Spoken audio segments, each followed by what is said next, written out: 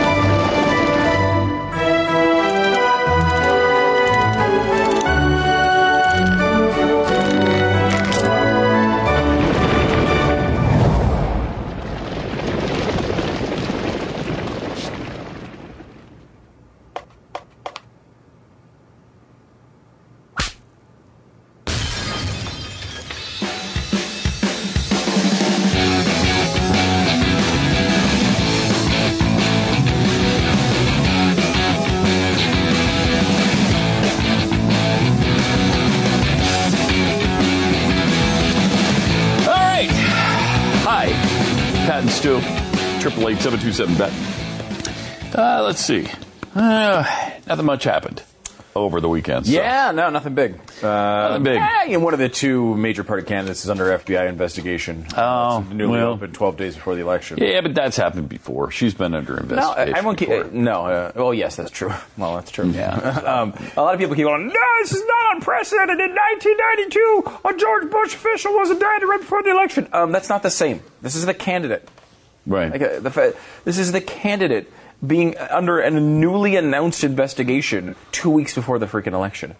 This is more similar, and not particularly exactly similar, but it's more similar to the Ted Stevens thing, I think, in Alaska in 2008. And that was in July that opened up. Now, he got the conviction in just a few days before the election, which really wound up hurting him. Not enough that he got blown out. He just lost in a squeaker, which gave the 60 Senate seats to the Democrats, which gave you Obamacare. People forget that transition. Mm-hmm. And by the way, after all of this happened, we found out he didn't really. There wasn't any corruption, and they screwed the whole case up, and it was all. He's now completely innocent of all that. But the Senate seat, they didn't redo the election for it. They did not. No, they didn't go back and revisit that. That's for sure. Why do you want Hillary to win, though? That's my question today. I didn't say anything. Why do you want her to win? Why the Trump bashing all the time? Why not? Why the continual non-stop Trump bashing? Why? I didn't say anything that was even related to that. Just saying the news that actually would affect Hillary. It's so typical of you Clinton supporters. I'm not a Clinton supporter. Oh, man. Go ahead. Deny reality, Stu. That's fine. My favorite part of we know who you are. The Trump supporters who make this exact point. Oh, yeah. Mm-hmm. You're talking about Clinton. Like, sometimes they'll reply to things that I, tweet or put on Facebook that are pro-Trump because they just can't understand English. So it's like Trump looks like he's got a great chance to win. This is typical of you Hillary supporter. I hope you remember that when you're working for her. And of course, then you have the other ones.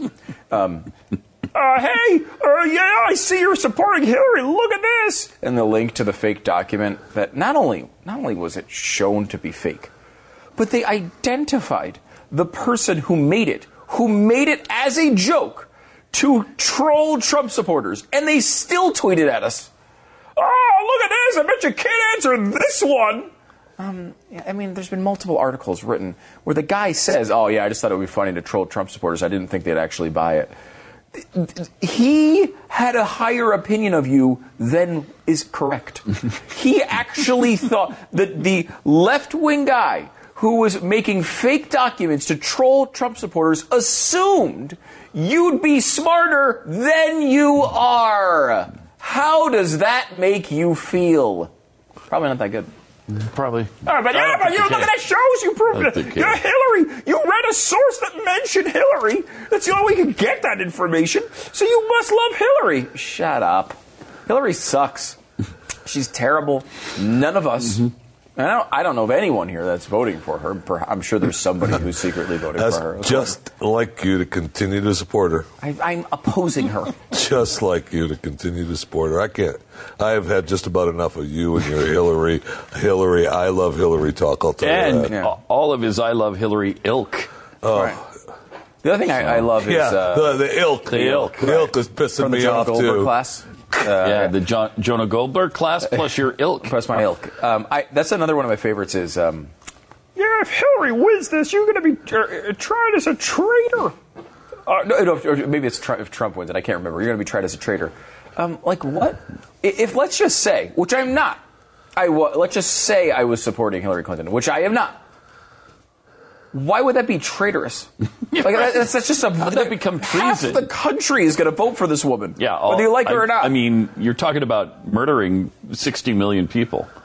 Right, that's a big deal. That's a big deal. That's a big deal. It doesn't seem American, but maybe it is the new America. I don't know. I guess we'll see after the election.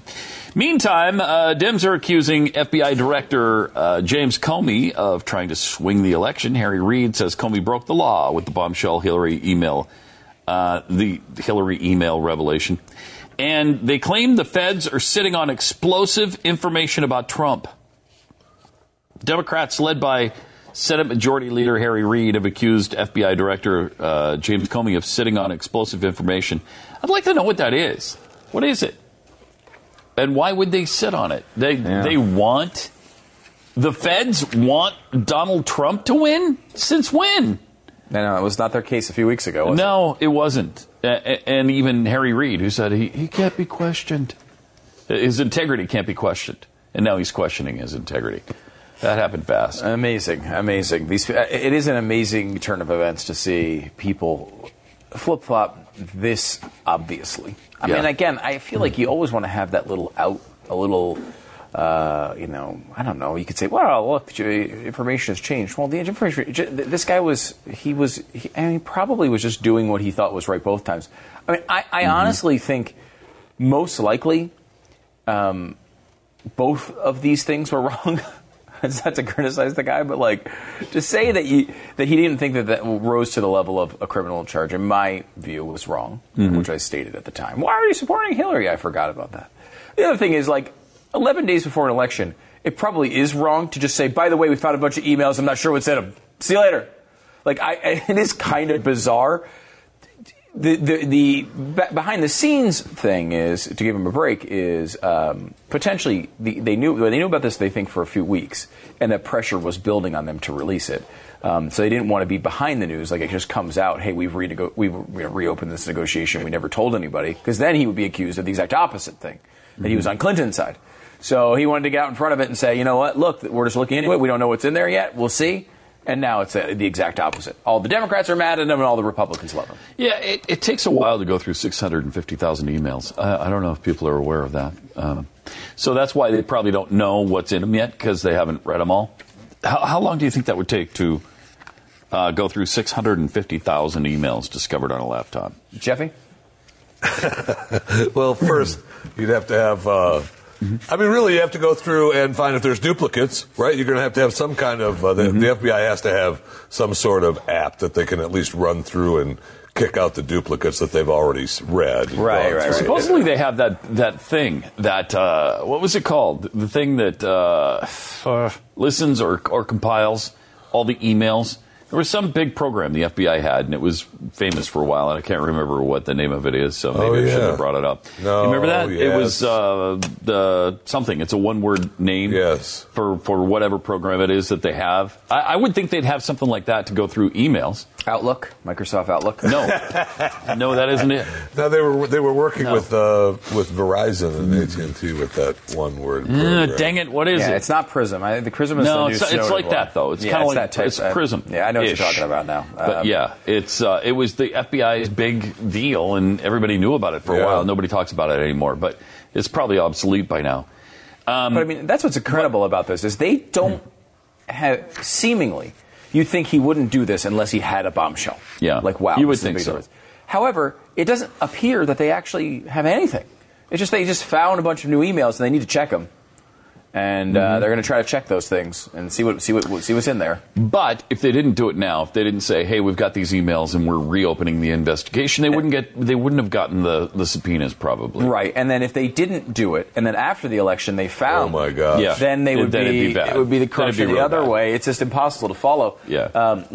So he can't win for losing right now. Now 650,000 emails. They think these are emails that have absolutely nothing to do with Clinton, many of them. Probably the overwhelming majority of them. They're just Anthony Weiner emails, or God only knows what else is on there. You also have a situation where many of them, they think Huma may have been forwarding emails to print or for whatever other various reason, and some of those may have been the ones that were deleted. So they think maybe just because they were forwarded to this laptop, that's where they live, even though they were deleted. Those 30,000 from Hillary? They may think some of them may be in there, but they also think all the ones they already have are probably, a lot of those are on. So it's going to be a lot of yoga stuff. A lot of yoga, risotto recipes that are so popular right now. I mean, I just love the risotto. It's so risotto's good. I don't know what it is. Rice or is it pasta? Really good. What is it? It's more pasta, I believe, than rice. But it's kind of rice shaped. But it's yummy. It's yummy. It's rice-shaped, yet pasta. It's pasta. That's what's so fascinating about it. That's why so many emails, 638,000 emails are about risotto. That's a lot of email about risotto, but a lot of people really like it. But I really enjoy it. Who am I? Who delicious. am I to, if you put some, you wouldn't like this, but if you put some delicious chicken on there and maybe a nice sauce. Oh, yeah. I mean, risotto is very versatile. Yes, it is. Now, Jeffy, it's a little too high class for you, but you'd enjoy some risotto, right? You'd eat it. You'd stuff it down the gullet. Is it food? It is food. He'd eat it. Okay. He'd eat it. It's always nice when I don't have to answer. Yeah, it saves you some time, Yeah, it is. So I don't know. I mean, I really don't know what's in here, and it may be nothing. But can you imagine if this guy comes out and makes this big announcement, and it's nothing? I mean, because this could be the entire election. Again, I don't think any candidate could blow this. This is the biggest gift in American election history. For sure. They've handed it to Donald Trump. This is just walking over the finish line. That's all you got to do. Make the next 2 weeks about how Hillary Clinton has 650,000 emails and anything can be in them, and you've won. I mean, anybody could. Seriously, Jeffy could win this race against Hillary Clinton. And he's already speculating. Trump is already putting his own stuff into what those could be. Right. And the negative way to look at this is really that Donald Trump, I mean, his absolute skill, if he has one, is to generalize and lead you down roads and say things that he doesn't really have factual backing up but sound right. And things that he knows are lies. Yeah. We played that audio from 2011 where he's bashing Miss Universe because he thought she had dissed him. Oh, heaven forbid that she not come and introduce him like he wanted her to. And actually she did. There was some mix-up, and so she came the next night or whatever happened. So instead of not saying anything, he has to humiliate her anyway. He has to bring her up on stage anyway. He has to say, I was so mad at her that I was going to say she's beautiful on the outside, but not on there's nobody home she's really stupid on the inside. Now and he says that wouldn't have been true, but I would have said it anyway. A direct quote from him. That wouldn't have been true. I would have said it anyway. Well, that tells you everything you need to know about the guy and everything we've been saying about him. He's a lying sack of crap, and he'll say anything. He'll say anything to win. Now, when you point that out to Trump supporters, stop the Trump bashing! No, but did you hear what we said about the guy? Did you hear what he said about himself? He will say anything to win, even, or maybe even especially if it's not true. That doesn't mean anything to you about the guy you love so much. Stop bashing Mr. Trump! Stop bashing Mr. Trump! That's all it is.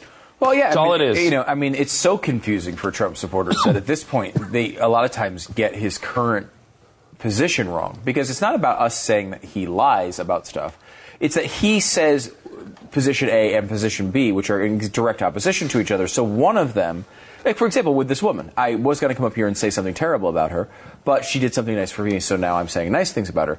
It doesn't necessarily mean he's telling the truth when he's saying that he's being nice to her or saying nice things about her. Right. He may also he may think the real thing, she's horrible. That's the point, is you don't know. But the Cruz thing is an interesting example of this, and it's why we made it on the radio today. It's not that he bashed Ted Cruz and lied about it, which he did do. Mm-hmm. Instead, he also praised Ted Cruz and lied about it. Mm-hmm. He did both of the things. Mm-hmm. And, you know, someone was like, oh, you shut up about Ted Cruz, his career is over. And I was like, well, you're actually one flip-flop of Donald Trump's behind. His current position, Donald Trump's current stated position is, quote, I look forward to working with him for many years. So his career isn't over. You're missing what your candidate is saying, unless, of course, you're accusing him of lying.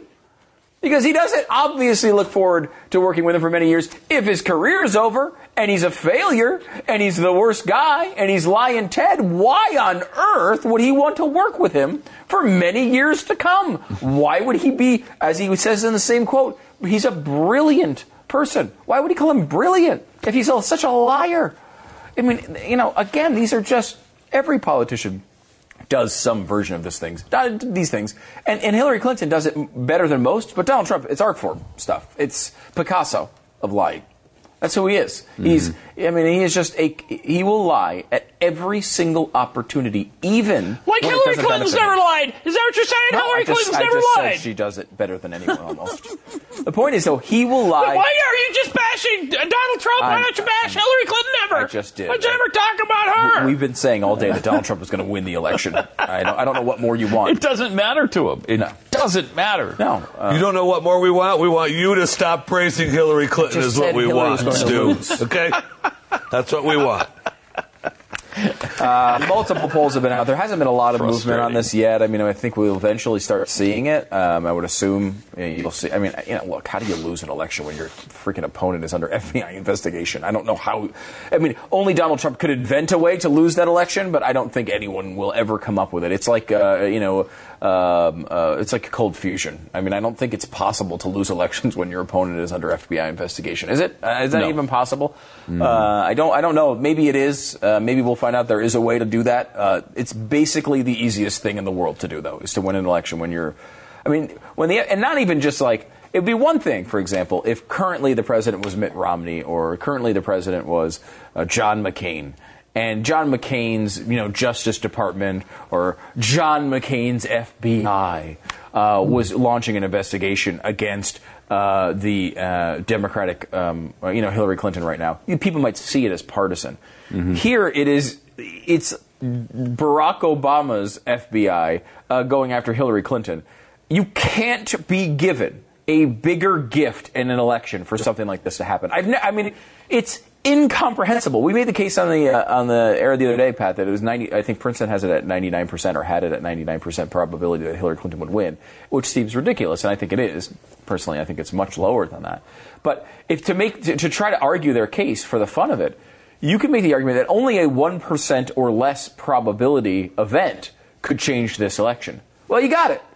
You got something that's way less.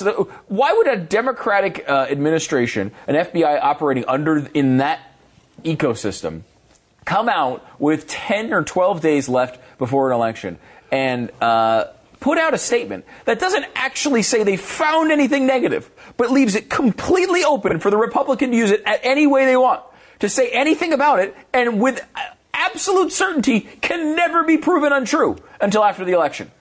I mean, it's incredible. This is a gift. If you are a Donald Trump supporter, because we get him a lot of times, you just think that he's just like he's the greatest thing of all time, and God put him here to not know what 2 Corinthians was or whatever he's here for.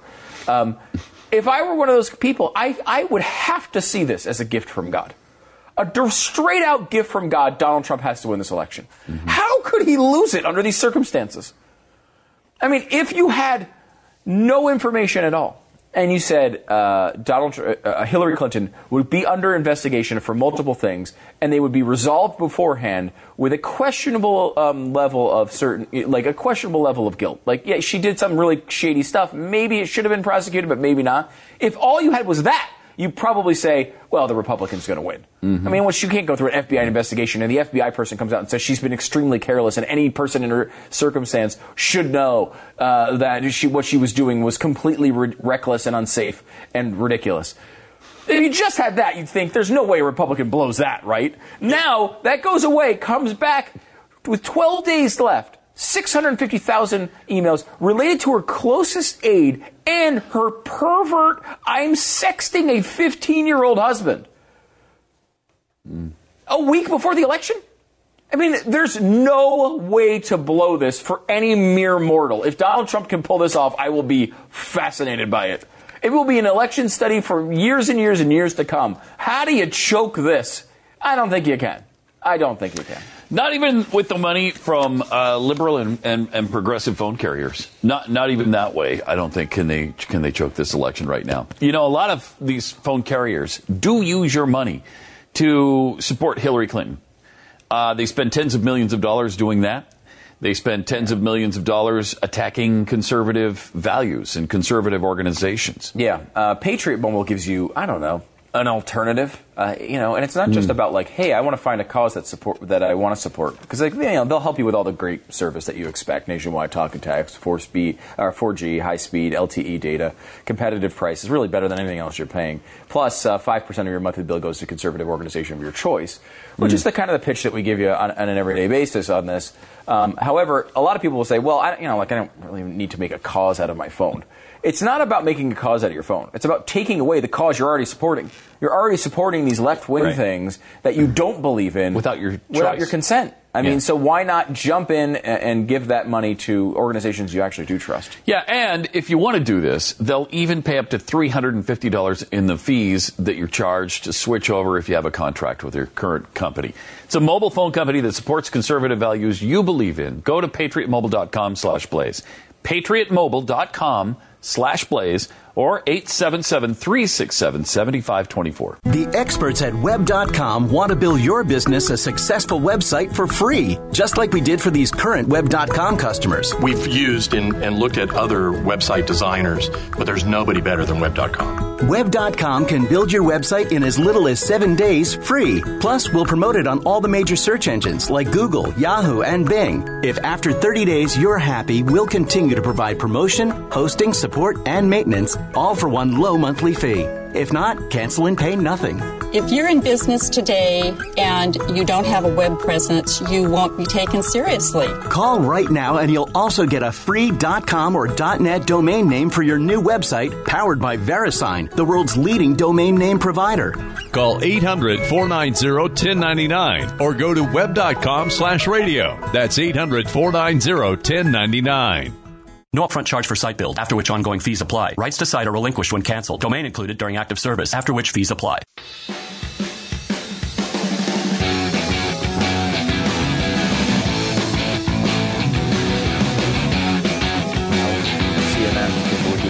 Oh, no. We're just talking about the Donna Brazile thing. I mean, one of the outcomes of the WikiLeaks thing is she had been leaking questions for the debate to the Hillary campaign. And that's pretty clear. The last one was, you're going to get a question tomorrow from someone with a rash. Like that specific. What? I guess. Who was she talking about? It was a regular person who's going to be asking a question.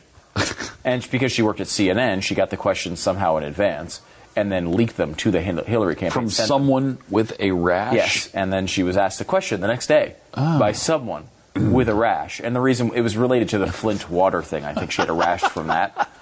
I mean, but like... It's really weird. And really specific, really weird. Which is why, and I guess she's now, they've accepted her resignation or whatever. Bye-bye. Not a surprise, I suppose. Yeah. That's really bad, though. She's not great. I mean, she sucks anyway, but I mean... she's not great. You know, I mean, and I'm not exactly surprised that this is going on. And also, it's not, I mean, that big of a deal. She can handle a question about Flint water, I'm sure, without Donna Brazile's help. It's really a Brazil issue more than anything else. Yeah. But it's a pretty bad one. I mean, you know, that's pretty underhanded.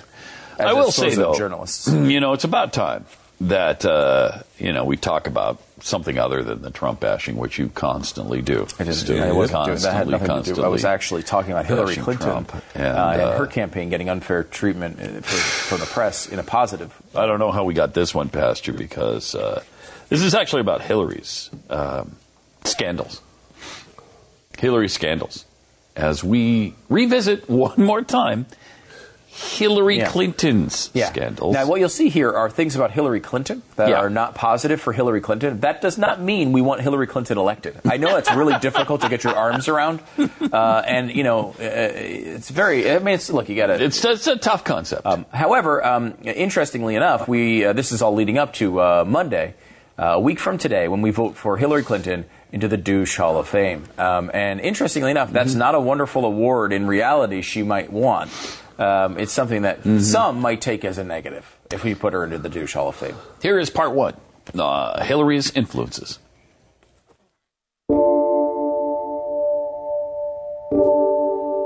Shortly after Woodstock, the summer before, in New Haven, Connecticut, 1970, Yale Library. A young male law student standing in the hallway just outside the library caught the eye of a young bell-bottom jeans-wearing female law student, and vice versa. As the two of them stared at each other, the young woman finally got up from her studies, to which she wasn't paying any attention to anyway, and walked out to meet the young man. 24 years later, Hillary Rodham Clinton told the story of that fateful day. He was standing out in the hallway, and I don't know, those moments, sort of like click, and I was sitting there, and I just started staring at him. And then he caught my eye, and he began staring back at me. And so here I am in the library, not reading. Here he is, actually surrounded by people who are talking at him, not talking back. So finally, I thought, this is ridiculous. I'm in this class with this person. And so I put my books down and I went up and I said, if you're going to keep looking at me and I'm going to keep looking at you, we ought to at least know each other's names. I'm Hillary Rodham. Who are you? And he says that he couldn't remember his name. That makes me feel so good when he says that. But anyway, he did sort of stumble out, I'm Bill Clinton. A few days later, perhaps with Simon and Garfunkel's Bridge Over Troubled Water playing on Bill's AM radio in his car, or more likely Edwin Starr's War cranked up to ear-shattering levels, Bill and Hillary went out on their first date. Bill Clinton, a Rhodes Scholar who had studied at Oxford, and Hillary Rodham, a bright and radical law student who graduated from Wellesley before moving on to Yale Law, were married 5 years later in 1975. While at Wellesley, Hillary wrote a 92-page senior thesis, which she later suppressed while in the White House, which centered on radical Marxist community organizing activist Saul Alinsky, author of Rules for Radicals, a how-to book on achieving revolution in America. This is the book where the author gave an over-the-shoulder acknowledgement to Lucifer, quote, the very first radical. As unusual as that may seem, in 1972, in an interview with Playboy magazine, Alinsky said, quote, hell would be heaven for me. All my life I've been with the have-nots. Over here, if you're a have-not, you're short of dough. But if you're a have-not in hell, you're short of virtue. Once I get into hell, I'll start organizing the have-nots over there. Playboy asked, why them? To which Alinsky responded, they're my kind of people. Alinsky wasn't joking. He wasn't being flippant. And it wasn't the first time he'd claimed to prefer hell over heaven, as you can hear from this 1966 interview. I suppose, given a choice, I think I would pick hell. The reason I'd pick hell is because that's where all the have-nots are. Hillary Rodham interviewed Alinsky multiple times. She apparently was quite influenced by him. She did, however, find fault with some of Alinsky's methods, believing them to be ineffective. He believed that radicals should pressure the government. Hillary decided it would be much more effective to become the government. That was the fundamental difference between the two. For his part, Alinsky was so taken with Rodham, he offered her a job, which she declined. Armed with her Yale law degree, Hillary went working as a lawyer, fighting for justice.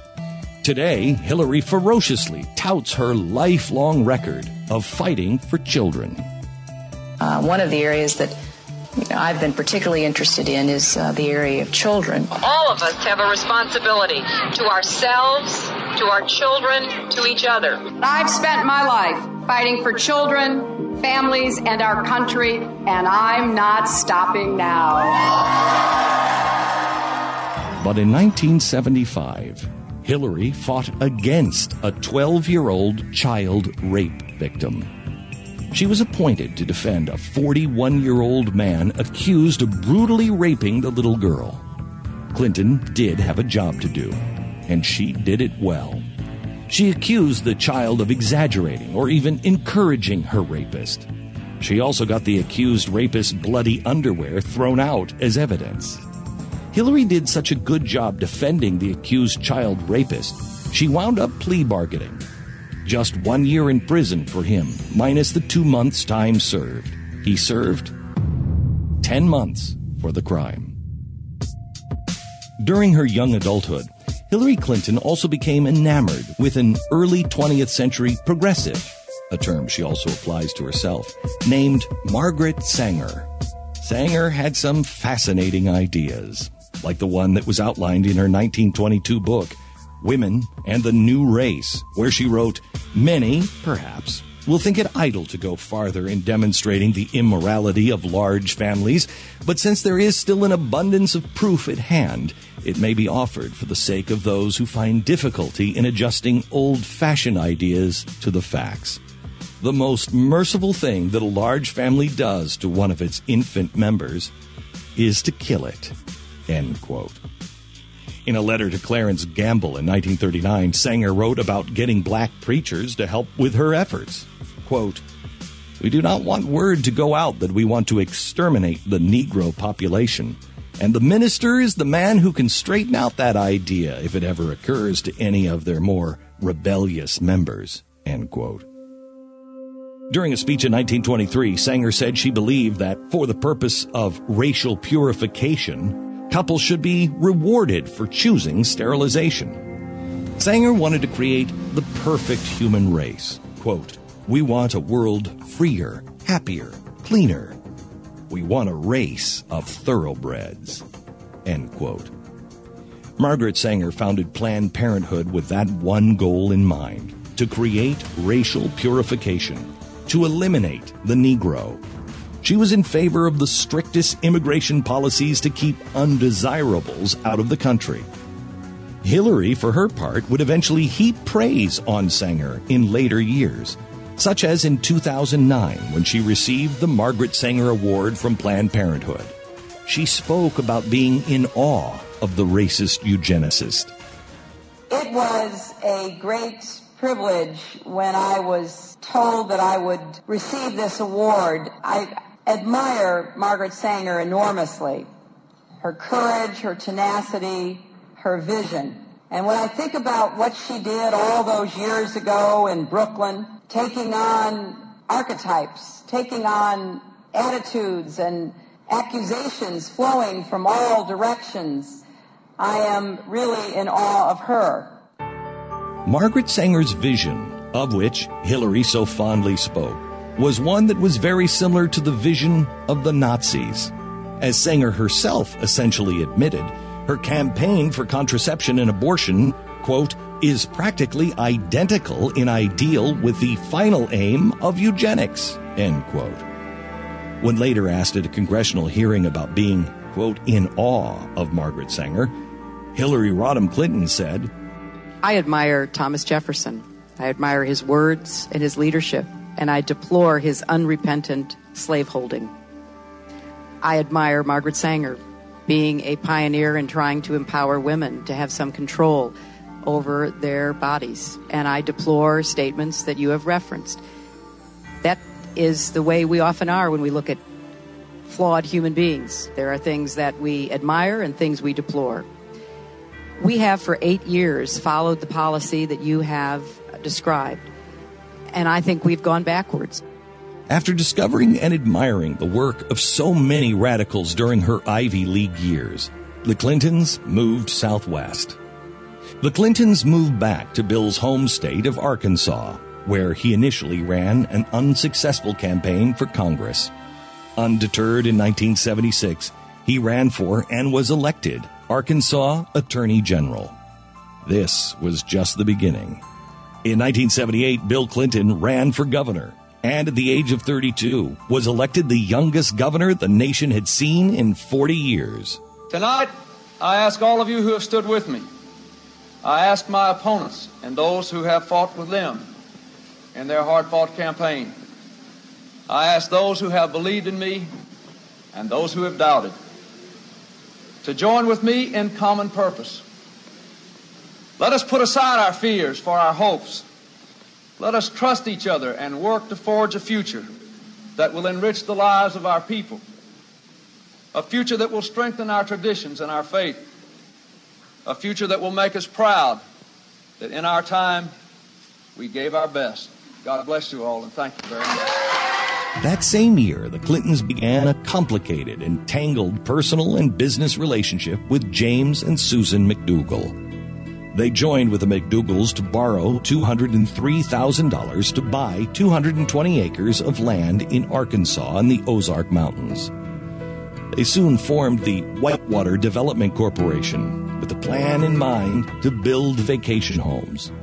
The massive and tangled web of controversy and scandal ensued. It involved James McDougal briefly becoming Clinton's economic development director, a position he soon quit. And instead, McDougal bought a small savings and loan bank, which he named Madison Guaranty. He then loaned Hillary Clinton $30,000 to build a model home on a Whitewater lot. In 1984, federal regulators began to question the financial stability and lending practices of Madison Guaranty, along with its speculative land deals, insider lending, and hefty commissions to the McDougals and others. In 1985, McDougal held a fundraising event at Madison Guaranty to help pay off a $50,000 Clinton campaign debt. Also, McDougal hired the Rose Law Firm, where Hillary was now a partner, to do all of the legal work. In 1986, McDougal borrowed $300,000 from a company that received federal funds from the Small Business Administration to lend to disadvantaged business owners. But an investigation 10 years later alleged that they lent up to $3 million to political figures instead. In 1988, witnesses at the Rose Law Firm said that Hillary requested the destruction of Madison land contract files. From there, it just gets more complex. The scandal would continue to haunt the Clintons through the gubernatorial re-elections and all the way to the White House. The scandal was so deep and so complicated, very few people even understood it. Special prosecutors were hired by Clinton's own Attorney General, Janet Reno, but questions loomed about the propriety of the arrangement. So eventually, an independent prosecutor named Kenneth Starr was appointed. Over the next several years, tens of millions of dollars were spent on the investigation and the defense. Dozens of people were eventually charged. 15 were convicted. Whitewater may have begun as a legitimate real estate venture, but it came to be used to skim, directly or indirectly, federally insured deposits from an S&L and a small business investment corporation. When each failed, the United States taxpayer became obligated to pick up the tab. Eventually, the McDougals would be charged, tried, and convicted of fraud and conspiracy. The ensuing scandal would eventually even take down the Arkansas governor who succeeded Bill Clinton, Jim Guy Tucker, among others. James McDougal died March 8, 1998, just a few months before he hoped to be released from prison. The Clintons themselves were never charged. Coincidentally, other close associates of the Clintons would die along the way. That and a lot more on the next installment.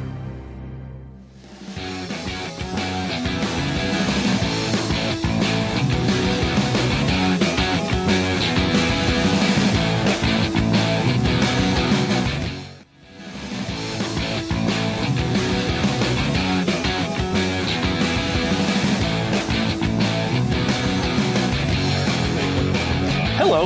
888-727-BECK. Pat and Stu. Welcome. Great to have you here. Apparently, some Trump supporters have fallen victim yet again. And I don't understand how they keep falling victim to these things, but they do. Again, now Trump support, because the last one was Glenn Beck is getting money from the Clinton Foundation. $108,000. No, totally made up. By a Hillary supporter. I mean, we always say this, like if he actually was getting money from Hillary Clinton, why on earth would he for $100,000? Like that's like a few commercials for Glenn. That's not. No, that's not big money. Right. So obviously that was a fake. Now it came out. I think we discussed this earlier today. They came out, found the guy who actually made the fake, who's a liberal who's trolling Trump supporters to make fun of them and make them look as stupid as possible, which he was successful with on a lot of people. Because, there was a lot of obvious jokes in there. Acorn being an organization that doesn't exist is somehow still getting money. The guy who accused Barack Obama of being gay and having gay affairs with him, that guy was just getting payments from the Clinton Foundation, their charity arm. Like, what? It's so ridiculous. The latest one they're sharing now is this. This is an email from, supposedly from WikiLeaks. Okay. The dogs are loose. Uh-oh. Hey guys, as you can see from the subject, the dogs are loose. I repeat, the dogs are loose. Loose dogs, guys. Now, what person would write that? Just from the start. You know what to do from here. I'll be meeting with Soros later this week for some pre-programming of machines. Okay. We're also going to check out a Collective Soul concert. Never knew George was a fan, but he is, and so am I, so we're going. This isn't code or anything, so don't bother looking for the corresponding code. This just means we're actually going to see a Collective Soul concert. More to come, but yeah, these machines will be humming in November, just like I'll be humming a few Collective Soul songs next week. Best, Todd. Todd is from, seriously, guys. Todd is from Mackler Smartmatic Programming. Smartmatic? That just proves more of what they're saying, that this election is rigged, and they've rigged the machines that will be humming in November. Yep, and by the way, people are sharing it. This doesn't warrant a massive investigation. What does? I don't know, something real? That'd be a good start. You want to try a massive investigation, maybe you should have something that is not a blatant forgery. And that sounds like the exact same type of humor the guy who did the Clinton thing. I bet it's the same guy. Which, honestly, I think it's funny. So does this mean you can't prove our point better than they are doing with this stuff? Does this mean George Soros isn't really a Collective Soul fan? That's I think he's disappointing definitely a Collective Soul fan. I'm just saying I don't know that he's managing machines like that. I love Collective Soul. And so to have something in common with George Soros is very important. It'd be nice. It'd be a nice place to start where we can come back together. Mm-hmm. Yeah. Glenslow's looking to build bridges. Yes, it's a good bridge. Maybe that Hollywood, right? Right. December? Wasn't there a song like something about December? Yes. Okay. The name of the song was December. Okay. Shine. Shine. That was the biggest one, I would say. If I had to guesstimate. It's a great song. There were several others I can't think of right now, but I like them. There you go. All right. So we wanted to play this ad for you because it's fun. It was also deemed the best ad of the year. A lot of people have had a good time with this. A lot of viral attention. It's pretty funny. It's a pretty good ad. Re-elect Gerald Doherty. Here it is. We've got room to put 2,700 people in our jail, and it costs us about $103 a day. Gerald really doesn't have any hobbies. Last year's tax rate was 0.4169. This year, we could take that down to 3,838. So is he always like that?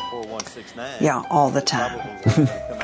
Which means that the 3838 is probably going to go somewhere between 3838 and 41.69. Most people leave their work at the office. We got 3 light rail cars. You can put 60 people on each car. So even if you add 2 cars, you're talking about maybe 300 people that are affected. There are 1 million people in this community. I mean, that is 0.01 to the 8th power. If you round it off, it's 0. All he wants to do is fix things. So I got this 18-wheeler that's parked in this neighborhood. You fume fumes all over the place, but quite frankly, it's not a code violation. I think I like helping around the house here. Please reelect Gerald. Please. Look at that. That's funny. It is funny. I like that. I don't know anything about Gerald Doherty, but I don't either. I'm going to vote for him as Texas Precinct 3 Travis County Commissioner, even though I'm not in Travis County. Well, obviously we've rigged the machine, so we can vote for whoever we want. Right. That's exactly right. And obviously we're rigging them for Hillary right now. The dogs are out, guys. The dogs are loose. So if you ever hear anyone talking positively about Collective Soul, they're in on this. It's code. That's the code. It's specifically, they tried to, in case this ever did leak, they tried to hide it by saying, don't look for the corresponding code because this is not a code. We're just going to the concert. But it is a code. They're not going to the concert. They do love Collective Soul.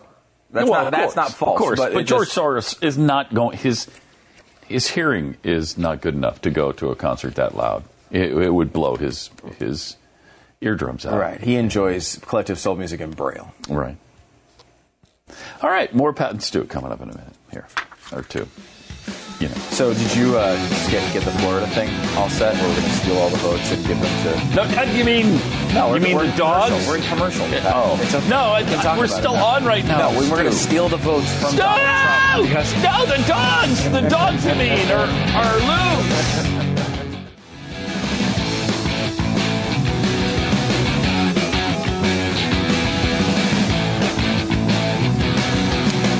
Really good football news over the weekend. The BYU Cougars were unbeaten over the weekend.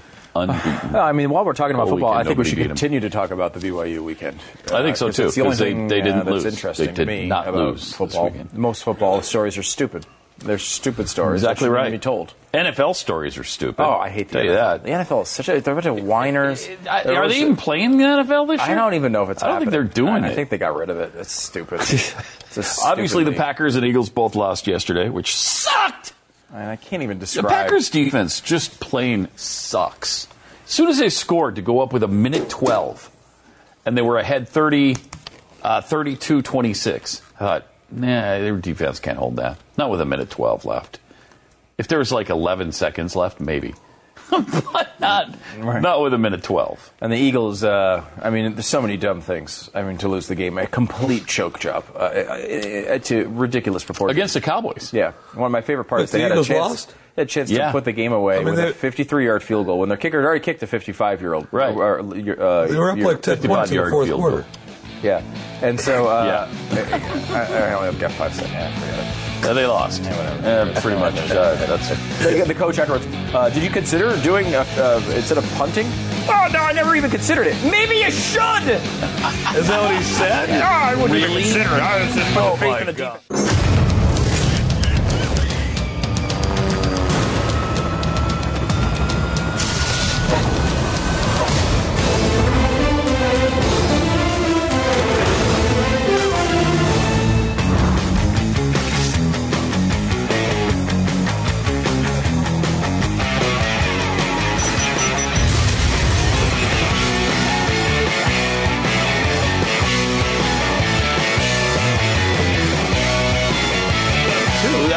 Anybody, right?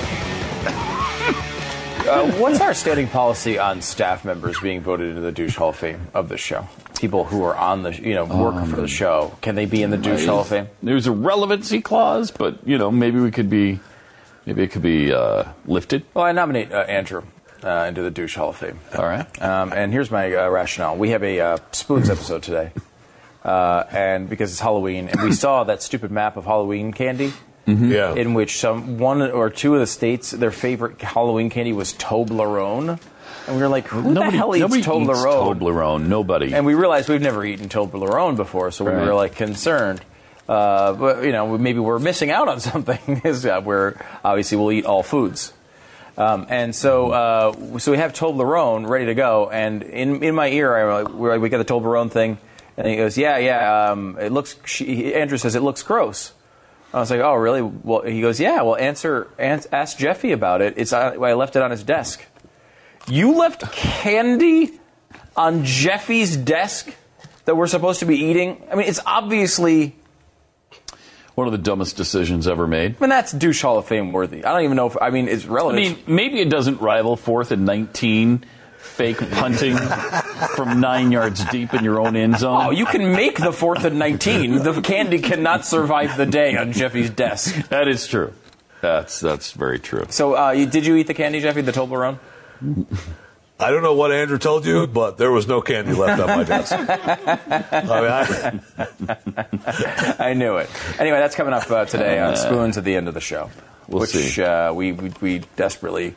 I mean, obviously, we're wasting away here. Well, it's Halloween, too. Yes, Halloween. So we didn't even mention that on the show. No, I don't think we did. No. Halloween, that's today, in case you didn't know. Happy Halloween. And a week before the election coming tomorrow. So tomorrow, 22 million people have voted already. Wow. So it was 5 million more over the weekend. I should get out because is it Friday that is the last day for early voting? Early voting in Texas? I don't know, but yeah, Friday or Saturday. Yeah, I need to get out there and actually. I've heard the lines for early voting are 2 hours long. I mean, that's a lot. I don't think I've never seen that in my precinct. Never seen it once. I was at an establishment around here recently, and they had a local early voting center, like in the place I was. Mm-hmm. Like a public building, and there's nobody there. I was told. My understanding of that 2 hour wait was that's information that was told by one Mr. Glenn Beck. Yeah, that gave us that information about the 2 hour block. Apparently. The original information given to Mr. Beck was 20 minutes. And he made it 2 hours? He made it 2 hours. And since and the person who gave him the information on 20 minutes was G-chatting me the whole time saying, there's only 20 minutes. And I thought, 2 hours sounds so much better. Just let it go. It sounds like it sounds like Americans really care about this election. It does. Which would be nice. Well, 20 minutes doesn't sound like they care about the election. No, 2 hours did. Right, but that's 2 hours did. And that's not the case. Real. Waited 2 hours in line to early vote. Really? 2 weeks before the election? Right? That's in Denton, Texas? That's incredible. Yeah. Wow. Yeah. But no. That's 20 minutes. That's not the case. And 20 minutes is about average. I've waited 10 or 15, maybe 20 max. In Houston one time, must have been was it the 2008 election? I think I waited about an hour in Houston once, but I think seems like that was election day. So on election day, I've waited an hour, but I don't think in early voting I've ever waited much at all. Usually you just go right in, and it looks like, there's tumbleweeds blowing through the room. A couple people maybe in there. There's nobody here. I used to vote every time early, but absentee. Absentee voting, and a lot of that was because we did election coverage every single election. We'd be there all night, and there's no real way to go vote. You had to drive all the way back to Pennsylvania when we were in New York, in Manhattan, and there's no way to get back. Right. So I would always do absentee. I've actually become too lazy for absentee voting. Which is really something amazing to admit to yourself, because I don't even take the time to request the absentee ballot anymore. I'm just like, absentee is a pretty good way to go too, because if it comes to an election you don't know anything about, like a judgeship or a justice of the peace, you can actually look up the justice of the peace and see how people feel about him or what's happened or how he's ruled. How do you look up what? Because there's information on everybody. There's information on the different judges. There's information on everybody. Who doesn't look up information on different judges? Well, I did last time. Last time I actually looked up the judges. I got the pre-ballot. Here's a sample ballot, and so I looked up the judges because I never know anything about them. I'm going to find out something about these judges that I vote on, and I know nothing about. That is what you should do. There's a couple people around here that are always saying, I want to vote early, but I just don't have enough information on the down ballot. Shut up. Yeah. I know. Got dark. Just go vote. Wait, vote before you have... This is some interesting information that the American people really need to learn and digest. Just go vote. Don't vote. If you don't know what you're talking about, don't. That's really true. Vote. Instead, what do? We do Rock the Vote. We're on MTV. We're encouraging. They're going, hey, go out and vote, you know nothing morons. Yeah. No, I don't want them to. No. If they don't know anything about this election other than what they're getting from MTV, I certainly don't want them voting. Voter suppression! Right. Voter suppression! It should be suppressed. If you're talking about somebody who knows nothing about any of these issues. Well, for example, Pat, we would all say that curing curing heart disease would be a positive. Yeah. A real positive. And heart surgeons who do that work are unbelievably great. We don't rock the heart surgery, though. We wait until you actually have the information to go do the heart surgery. We don't encourage you to try heart surgery before you've ever thought about it before. Right. We don't tell you to go, hey, I'm going to do some major surgery on someone whose life is going to be at stake.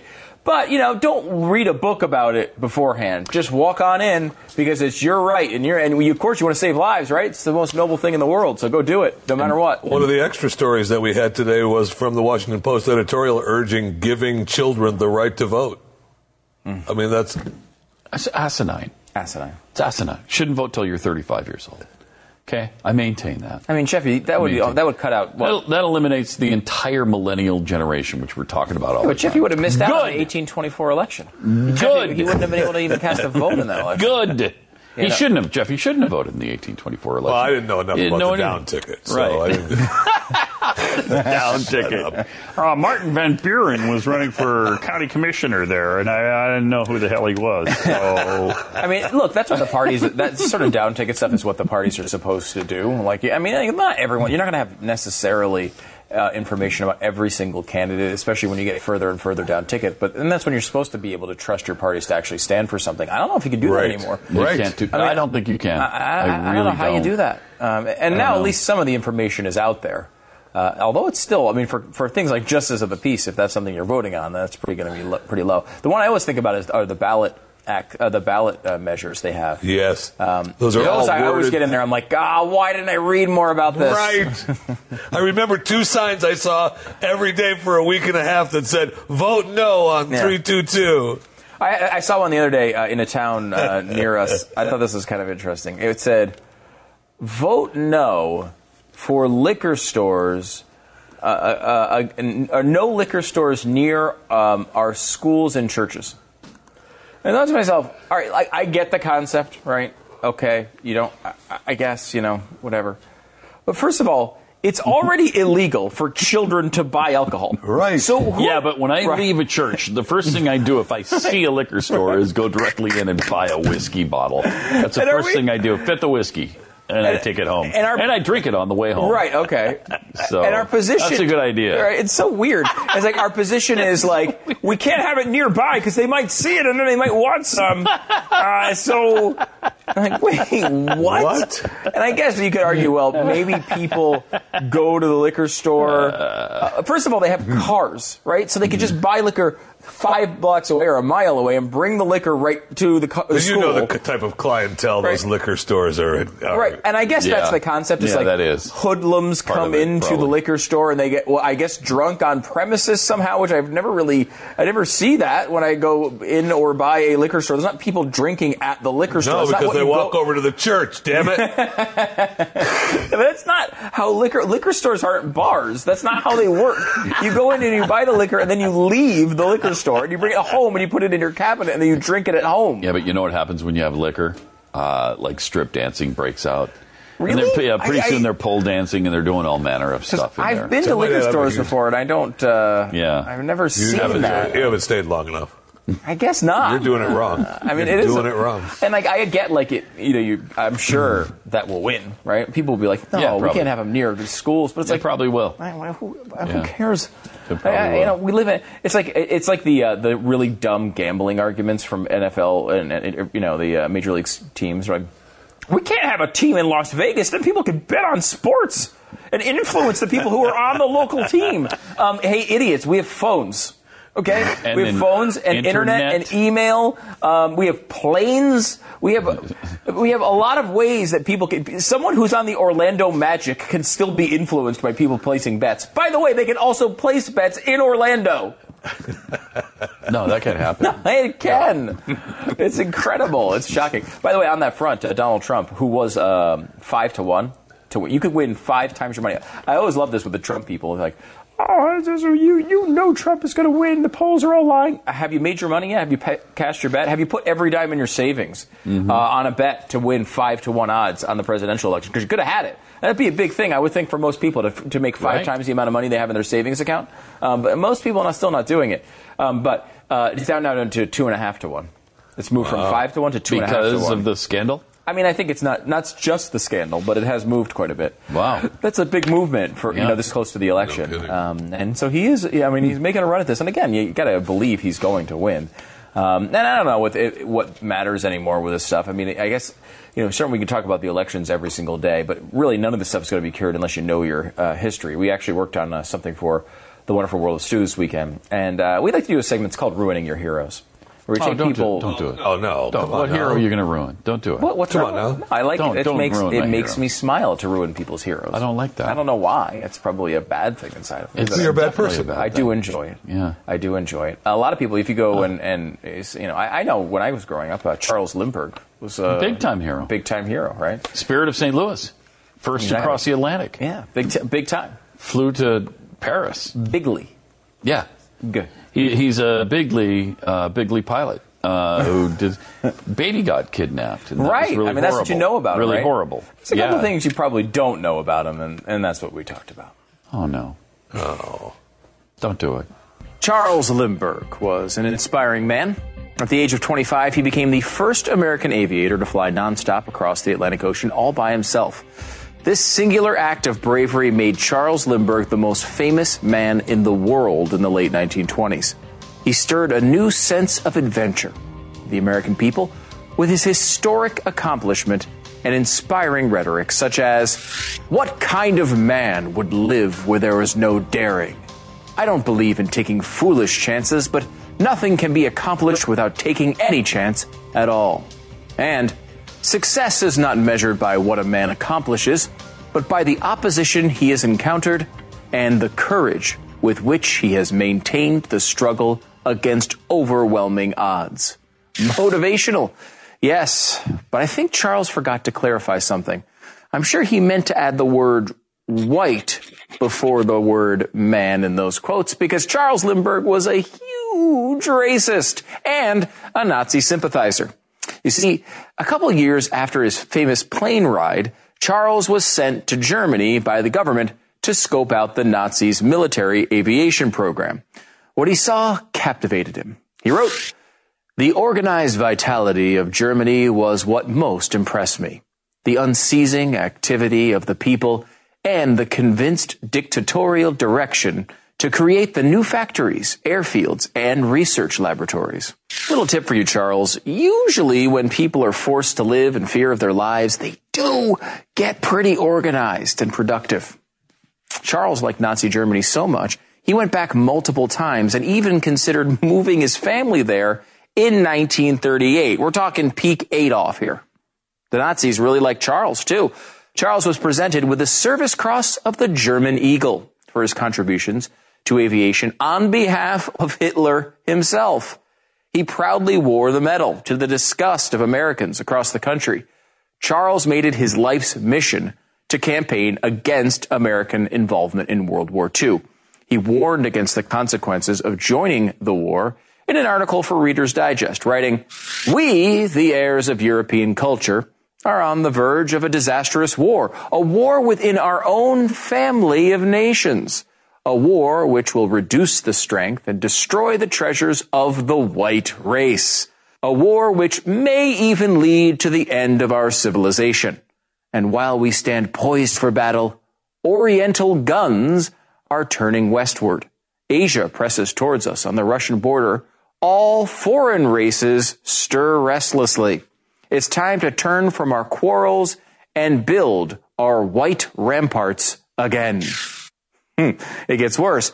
"We can have peace and security only so long as we band together to preserve that most priceless possession, our inheritance of European blood. Only so long as we guard ourselves against attack by foreign armies and dilution by foreign races." Charles Lindbergh made it crystal knocked clear that America should resist getting involved in the war at all costs. He even joined the America First Committee as their principal spokesman, where he was tasked with speaking out against intervention in the war. In one of his speeches for the organization, he declared that the three most important groups who have been pressing this country towards war are the British, the Jewish, and the Roosevelt administration. Of the Jews, he said, instead of agitating for war, Jews in this country should be opposing it in every way. for they will be the first to feel its consequences. Their greatest danger to this country lies in their large ownership and influence in our motion pictures, our press, our radio, and our government. Even though Charles didn't see anything wrong with his Jew bashing, others were quick to turn on the once great American hero. His own family publicly opposed his views. Many organizations cut ties with him. His name was even removed from the water tower in his hometown of Little Falls, Minnesota. In addition to his personal embrace of Nazi Germany, Charles did his best to contribute to the gene pool of the superior white race. It's now known that Lucky Lindy got lucky quite often. Charles fathered a total of 7 children by 3 different German women, in addition to the 5 he already had with his wife in America. He somehow managed to keep all 4 of his families secret from each other, all in the name of preserving the white race.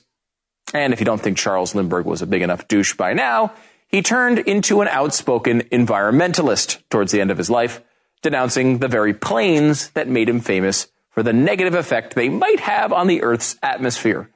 He was so dedicated to the green lifestyle that he wished to be buried in the nude because he thought his clothes might contaminate the Earth.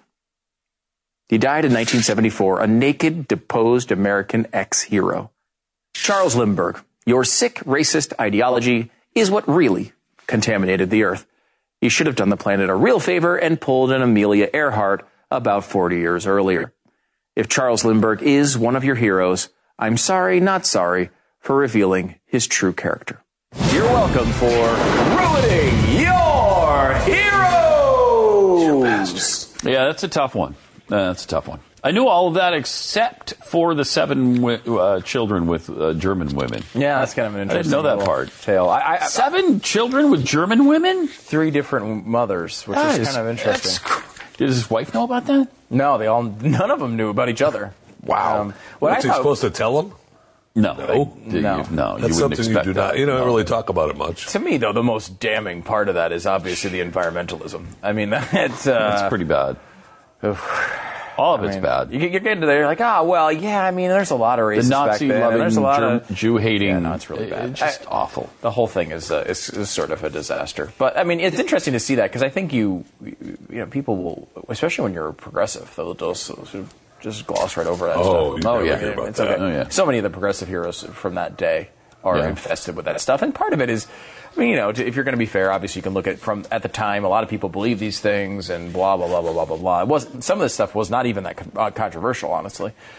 People at the time believed a lot of that. That doesn't make it any better, but it is what people believed at that time. I don't know if the Jeffy-esque lifestyle he was living, however, overseas was... That was a big deal at that time. Had people known, that would have ruined him too. Yeah. Well, one thing is certain. Changes are coming to us, and difficult times are pretty likely ahead. So we want to get prepared. What could happen, though? I mean, yeah, sure, national tensions are high. Yeah. Financial markets may or may not just tank. There's violent weather. Yeah, well, sure. You have that. It could paralyze a city or two. Maybe there's total economic collapse. Yeah.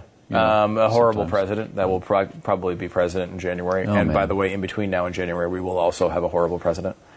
Yeah, those things are pretty bad. What do? You just depend on the government, right? No, you do not. That's the last thing in the world you should do, Pat, is depend on the government. You should depend on yourself. Self-reliance is kind of a big deal to us, and I think it is to you as well. And a real big step on that sort of train is look, it's an emergency food supply. You got to have it. You got to have something to take care of your family in case of emergency. And $99 will get you an entire month of food from My Patriot Supply. Order now. 888-411-5290 is a number to call, My Patriot Supply. Or you can go online at preparewiththeblaze.com. It's just really easy. Get a 4-week emergency food supply. Tastes like home cooking, lasts up to 25 years. Just $99.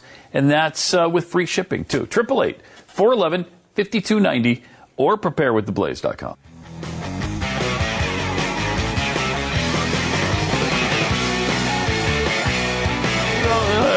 Hello. Spoons coming up in a little bit. For Halloween, we will be doing a special Spoons tasting of one of the Halloween classics that everyone has in their Halloween bag, Toblerone. Except not. Nobody's ever eaten it. We maintain that it's never been consumed by anyone. It's never been consumed. It's at every pumpkin, Pat. By when you come back, you notice I've never those, seen the UNICEF pennies and Toblerone. And Toblerone. I don't think I've ever seen That's all I it. remember from my childhood are those two things.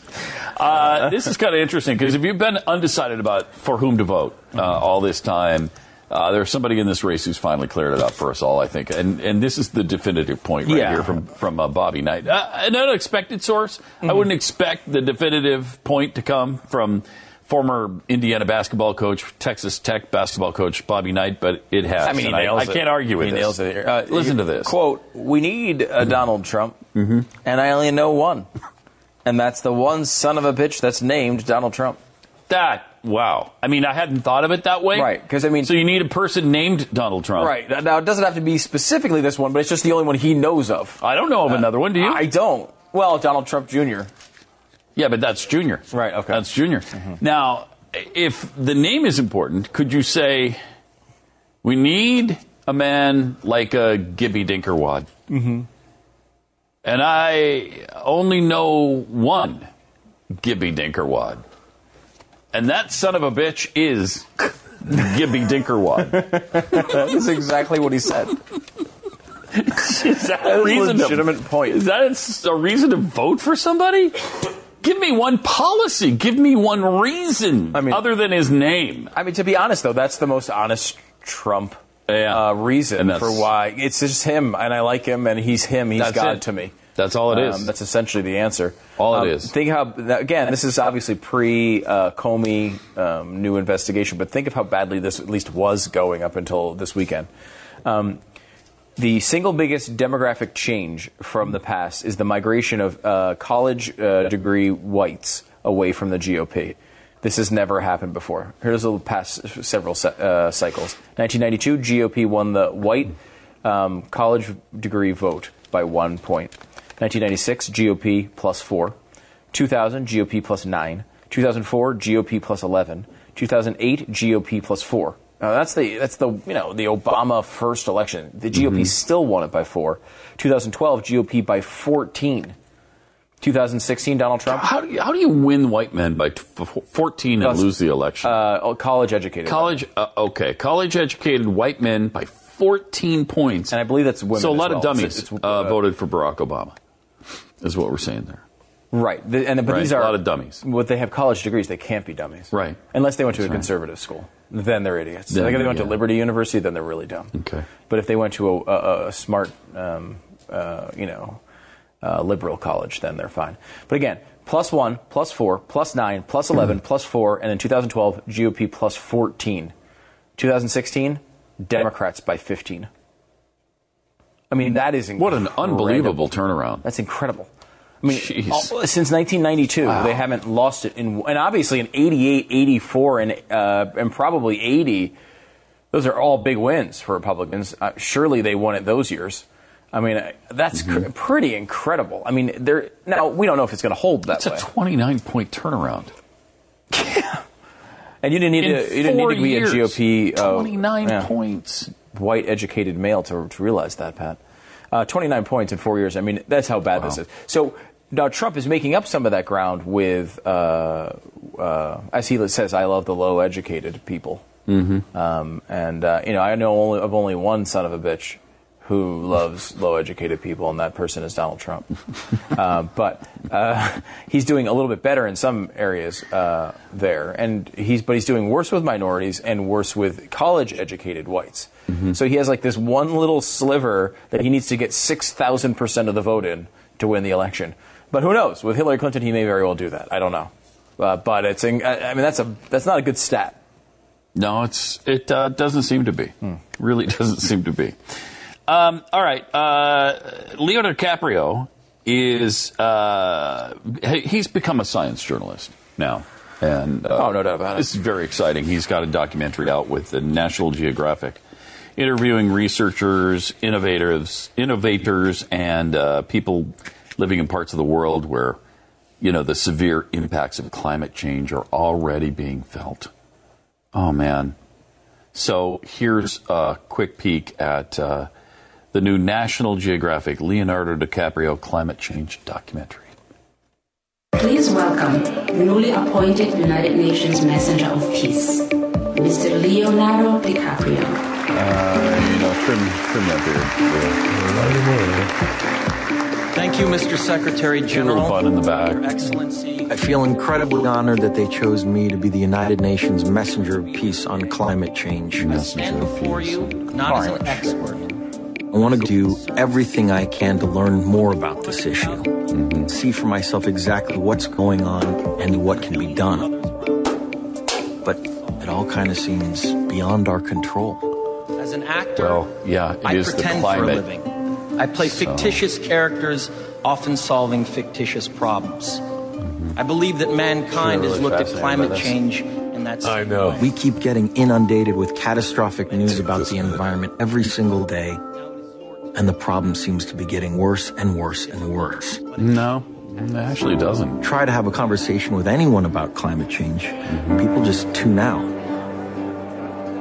Like you? When I try to tell you some facts. I feel. Maybe it's because it's just the way you got your hair. How pessimistic I am about our future. Part of the problem. Yeah. He looks stupid. I mean, to be honest, they may have picked the wrong guy. I think they definitely did, since you're a buffoon. They might have picked somebody who's, I don't know, not a buffoon. Just an idea, but there's another buffoon you wouldn't want to pick for the movie, the documentary. Yeah, that's gross. Look at that. Yeah. You wouldn't want that buffoon. You wouldn't want the little bun boy buffoon. It's a cute little bun on the back of his head. Yeah, that is adorable. So you are a methane donor, Jeffy? One of the largest in America, in many ways. I guess, is that what it said behind me? So, yes. I mean, I don't like to brag about it. Yeah, okay. But, since they put it up there, okay. Apparently, something I have to do during the course of any given day to enhance other people's lives. I'm here for them. That's good. Thank you. Apparently, it has stunning images of climate catastrophes already underway. I'd like to know what those climate catastrophes are. All over. What is the climate catastrophe we're now experiencing? And where is it? Well, Jeffy's methane donation is one. I mean, there's Remember his Academy Award speech? When the making of his stupid bear movie, they had to travel to all points to the end of Earth to find a place that there was snow and ice to make our movie. Shut up, Leo. When was this? Was the Academy Awards. In July? Did they have to travel to the ends of the world in July to find snow? Yeah, that could be a problem, but, it's so stupid. It's just so stupid. And there always have been winters, by the way, where there's been less snowfall. And there will be more. However, conversely, there will also be winters where there will be more snowfall. Or about the same snowfall. Then you'll think, wow, we're right back into snowfall. Then pretty soon there'll be one, there's not very much. And then there'll be a couple in a row. And then there'll be several in a row where there's a lot. Yeah. That's just kind of how it happens. Yeah, I was just reading this piece about a real piece. This climate report that came out in the mid-2000s that was supposed to show everyone how screwed we were. And basically made all these... these ideas, like the way they had to make assumptions on what the future would hold, and they came up with all these different scenarios, as they always do, and they always give you kind of like that worst case scenario where climate goes out of control, and we have all these new emissions, and Jeffy's methane donation goes up to the roof, and all these terrible things that could happen.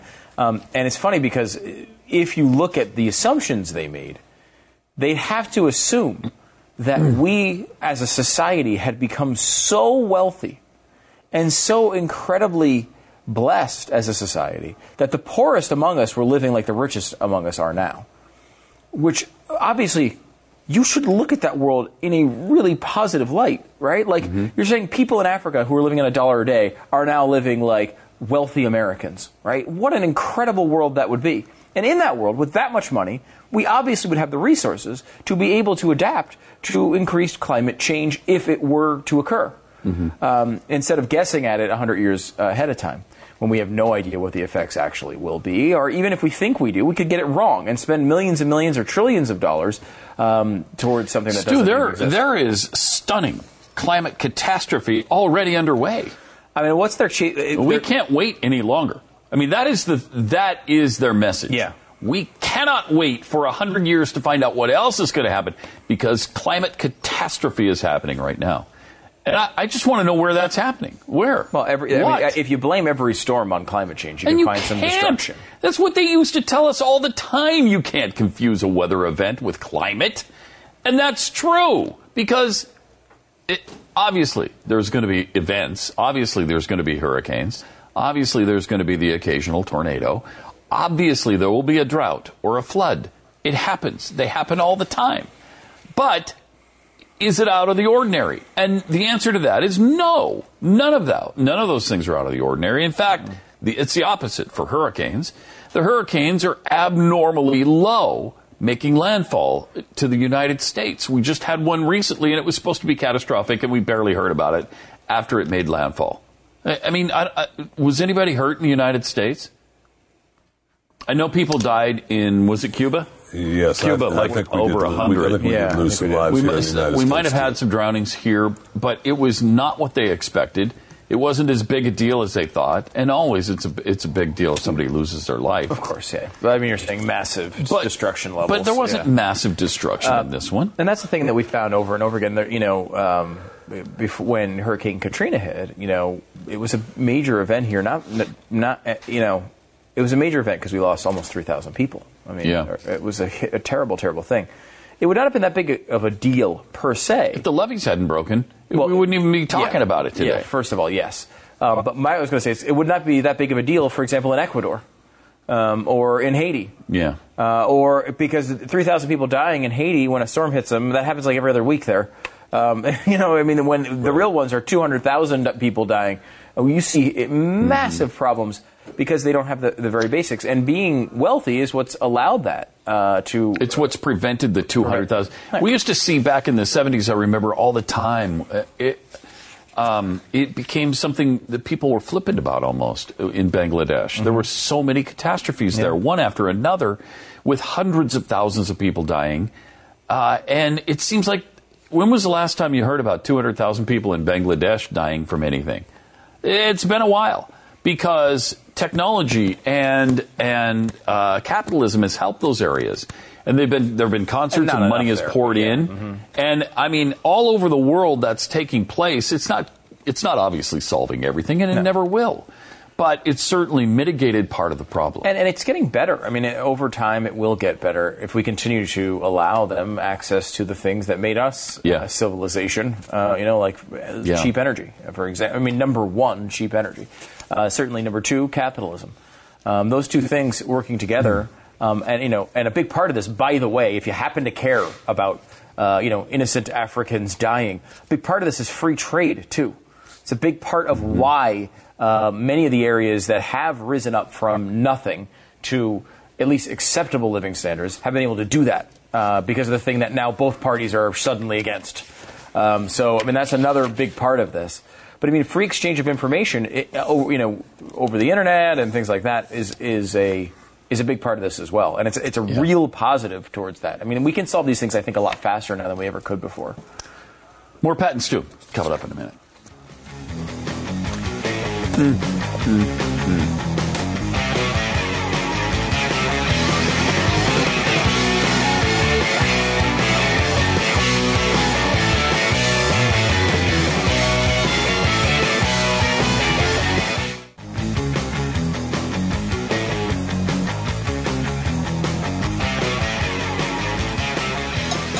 Some stories that Jeffy found and felt like sharing with us, so we don't have to talk anymore.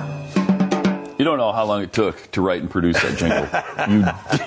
You don't know how long. You do not hear professional jingles like that often. You can't even imagine the work, the hours, the creativity that went into that. It was just, I don't even want to talk about it anymore. Jeffy, go ahead. So on Thursday, we told you about the new news about Vine, Twitter shutting down Vine. Yeah.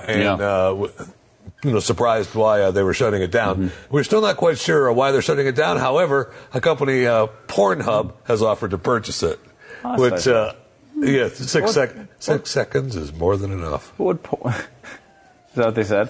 Because seriously, what would Pornhub want to do with a 6-second website? I don't know. That's really bizarre. Oh, 6 seconds. Come on, man. That's plenty? Oh, plenty of time? Yes. Okay. Plus, you just... That's what she said. Or, I don't know how that works. Maybe I think I used I that nailed it. incorrectly. Yeah, that's perfect. Okay. That's You perfect. actually did pretty well for not knowing the joke. All right, And so Facebook is after Snapchat. Facebook on Friday, they announced a new camera interface, which they're making available in Ireland already, and it hasn't rolled out to the world yet, but it's for their quick disappear after 24 hours, goofy selfies, everything that Snapchat does, the new Facebook camera will. So not buying Snapchat, they're just gonna, copying. They're just going to make Snapchat go away. Like they did with essentially Periscope and Meerkat, right? Yeah, with the Facebook Live. Yeah. Wow. And I have some NFL news. We talked a little NFL earlier, but I have some NFL news. NFL news. At one point in the NFL news, we talked before about what's hurting the ratings of the NFL, and I know that they said more than anything, it's the protest, right? The fresh poll from Seton Hall, they surveyed 841 adults across the U.S., and they were asked to identify 7 separate factors as a reason why the NFL ratings drop. Right. And the leading factor, 56%, was the national anthem.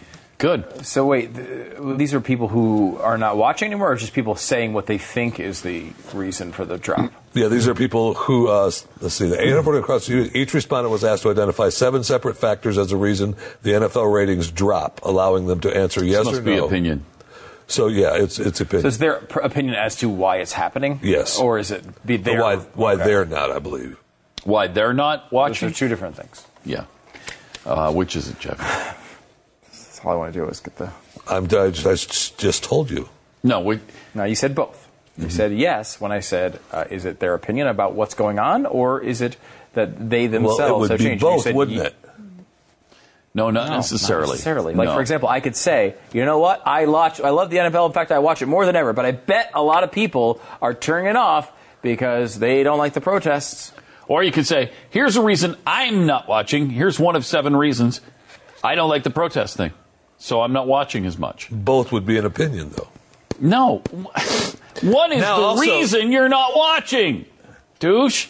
Come on. Gosh, I don't like him. Why do we have this segment? I don't know. Why do we even have him on the show? I wanted to get to the Cam Newton thing. What's the Cam Newton thing? He's going to have a meeting with Goodell because he doesn't feel safe on the field. Yeah, that was a weird press conference yesterday. It is unbelievable. Did you see it? I didn't know. I was like, I don't feel safe anymore, and I can't not talk about it. I thought he was talking about his offensive line. Yeah, no, he's talking about the referees not drilled calling by these guys on him. Yeah, one of the early games, and it was a thing earlier this year, and it was legitimate. He got hit in the head about 6 times in a game. Yeah, no flags. No flags. And he says he doesn't feel safe anymore because they're not flagging anybody. Now, of course, every player pre-2007 is like, what the hell? This was the situation we had to play in every single day. Right.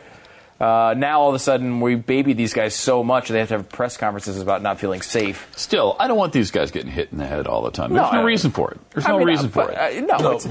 It's not. I mean, and they shouldn't be flags. But I mean, outside of that, what are they going to do?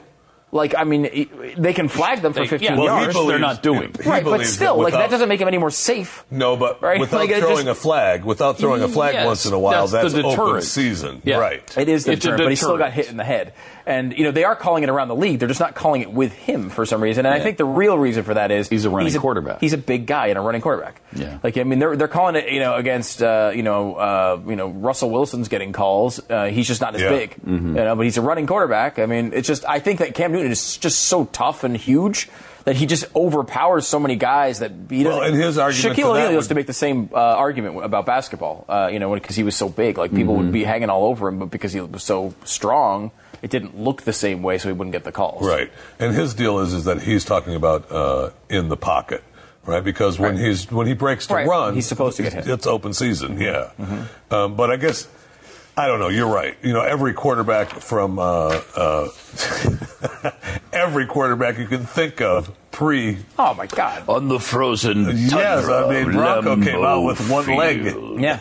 Bart Starr was removed from his torso. His head was severed from the rest of his torso, and he came out for the second half. He rolled. Headless. He headlessly The headless rolled. quarterback. Yeah. This is the tale of the headless quarterback. Carrying the pigskin between two teeth. That's the way he did it. It's funny because when they show, I was at the the horrible joke of a game between the Cowboys and Eagles yesterday, and they showed a couple of tributes to former players, and a couple of times they were doing secondary guy, like a safety or something. And it's funny because when they show highlights of the old days, they show all the plays they've banned. Right. It's so funny. They still glorify all the plays that they say essentially caused all these concussions. And That's a great point. The ridiculous hits right after the ball being caught, hits in the head, head first into other people, spearing them. Like all the things they've banned are the things they praise from the old days. Definitely. Which is weird. I mean, you'd think weird. they would just, but I mean, I guess that's the way the game was played. All right, we got to get to a Spoons episode coming up here in a sec. More Pat and Stu coming up.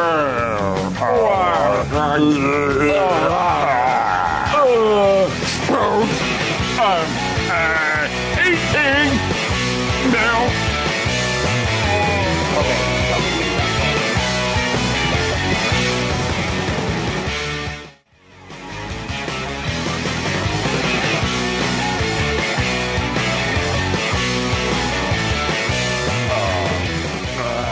Spoons. For Christ, please, that Jeffy did not eat all the Toblerone, which apparently does exist. It's Spoons time. It's Halloween. Happy Halloween, by the way. Jeffy, what are you going at us? Happy Halloween. You going at us No, but I will. I came up with a tremendous idea to save everybody some money and to get more candy for your kids. Yes, what? What is it? All right. This is the way to save you some money on Halloween.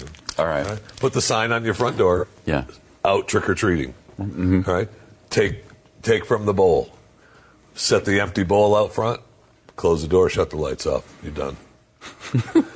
People will come up. They go, they're out trick-or-treating. And they look at the bowl. It's empty. They're mad at everybody for taking all the candy, and they walk away. You don't have to give them that's anything. brilliant. It's a good thing to not reveal on national television. Yeah. Here's Toblerone. Wait, Here's the weird what? shape of it. I don't know if you can see that.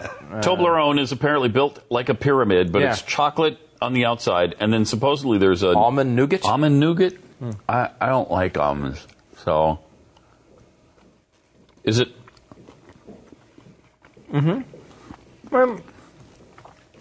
It's like every other little chocolate. candy, right?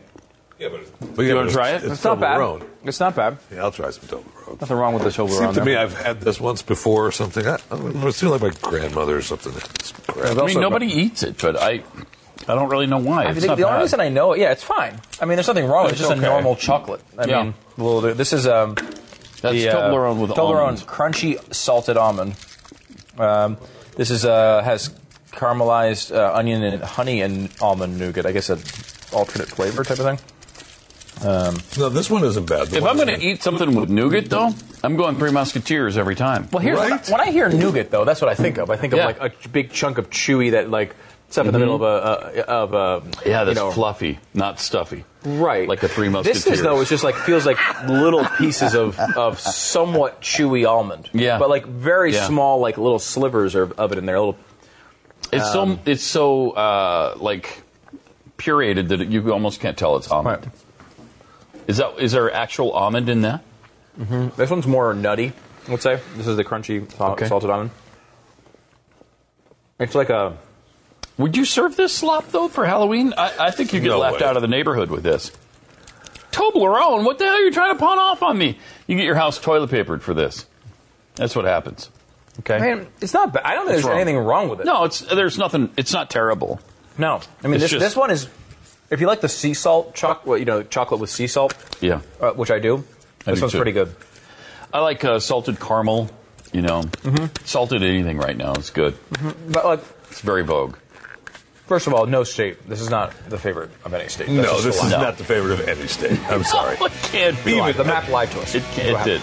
But I actually say this salted one is pretty good. Happy Halloween. Yeah. Happy Halloween. Bye-bye.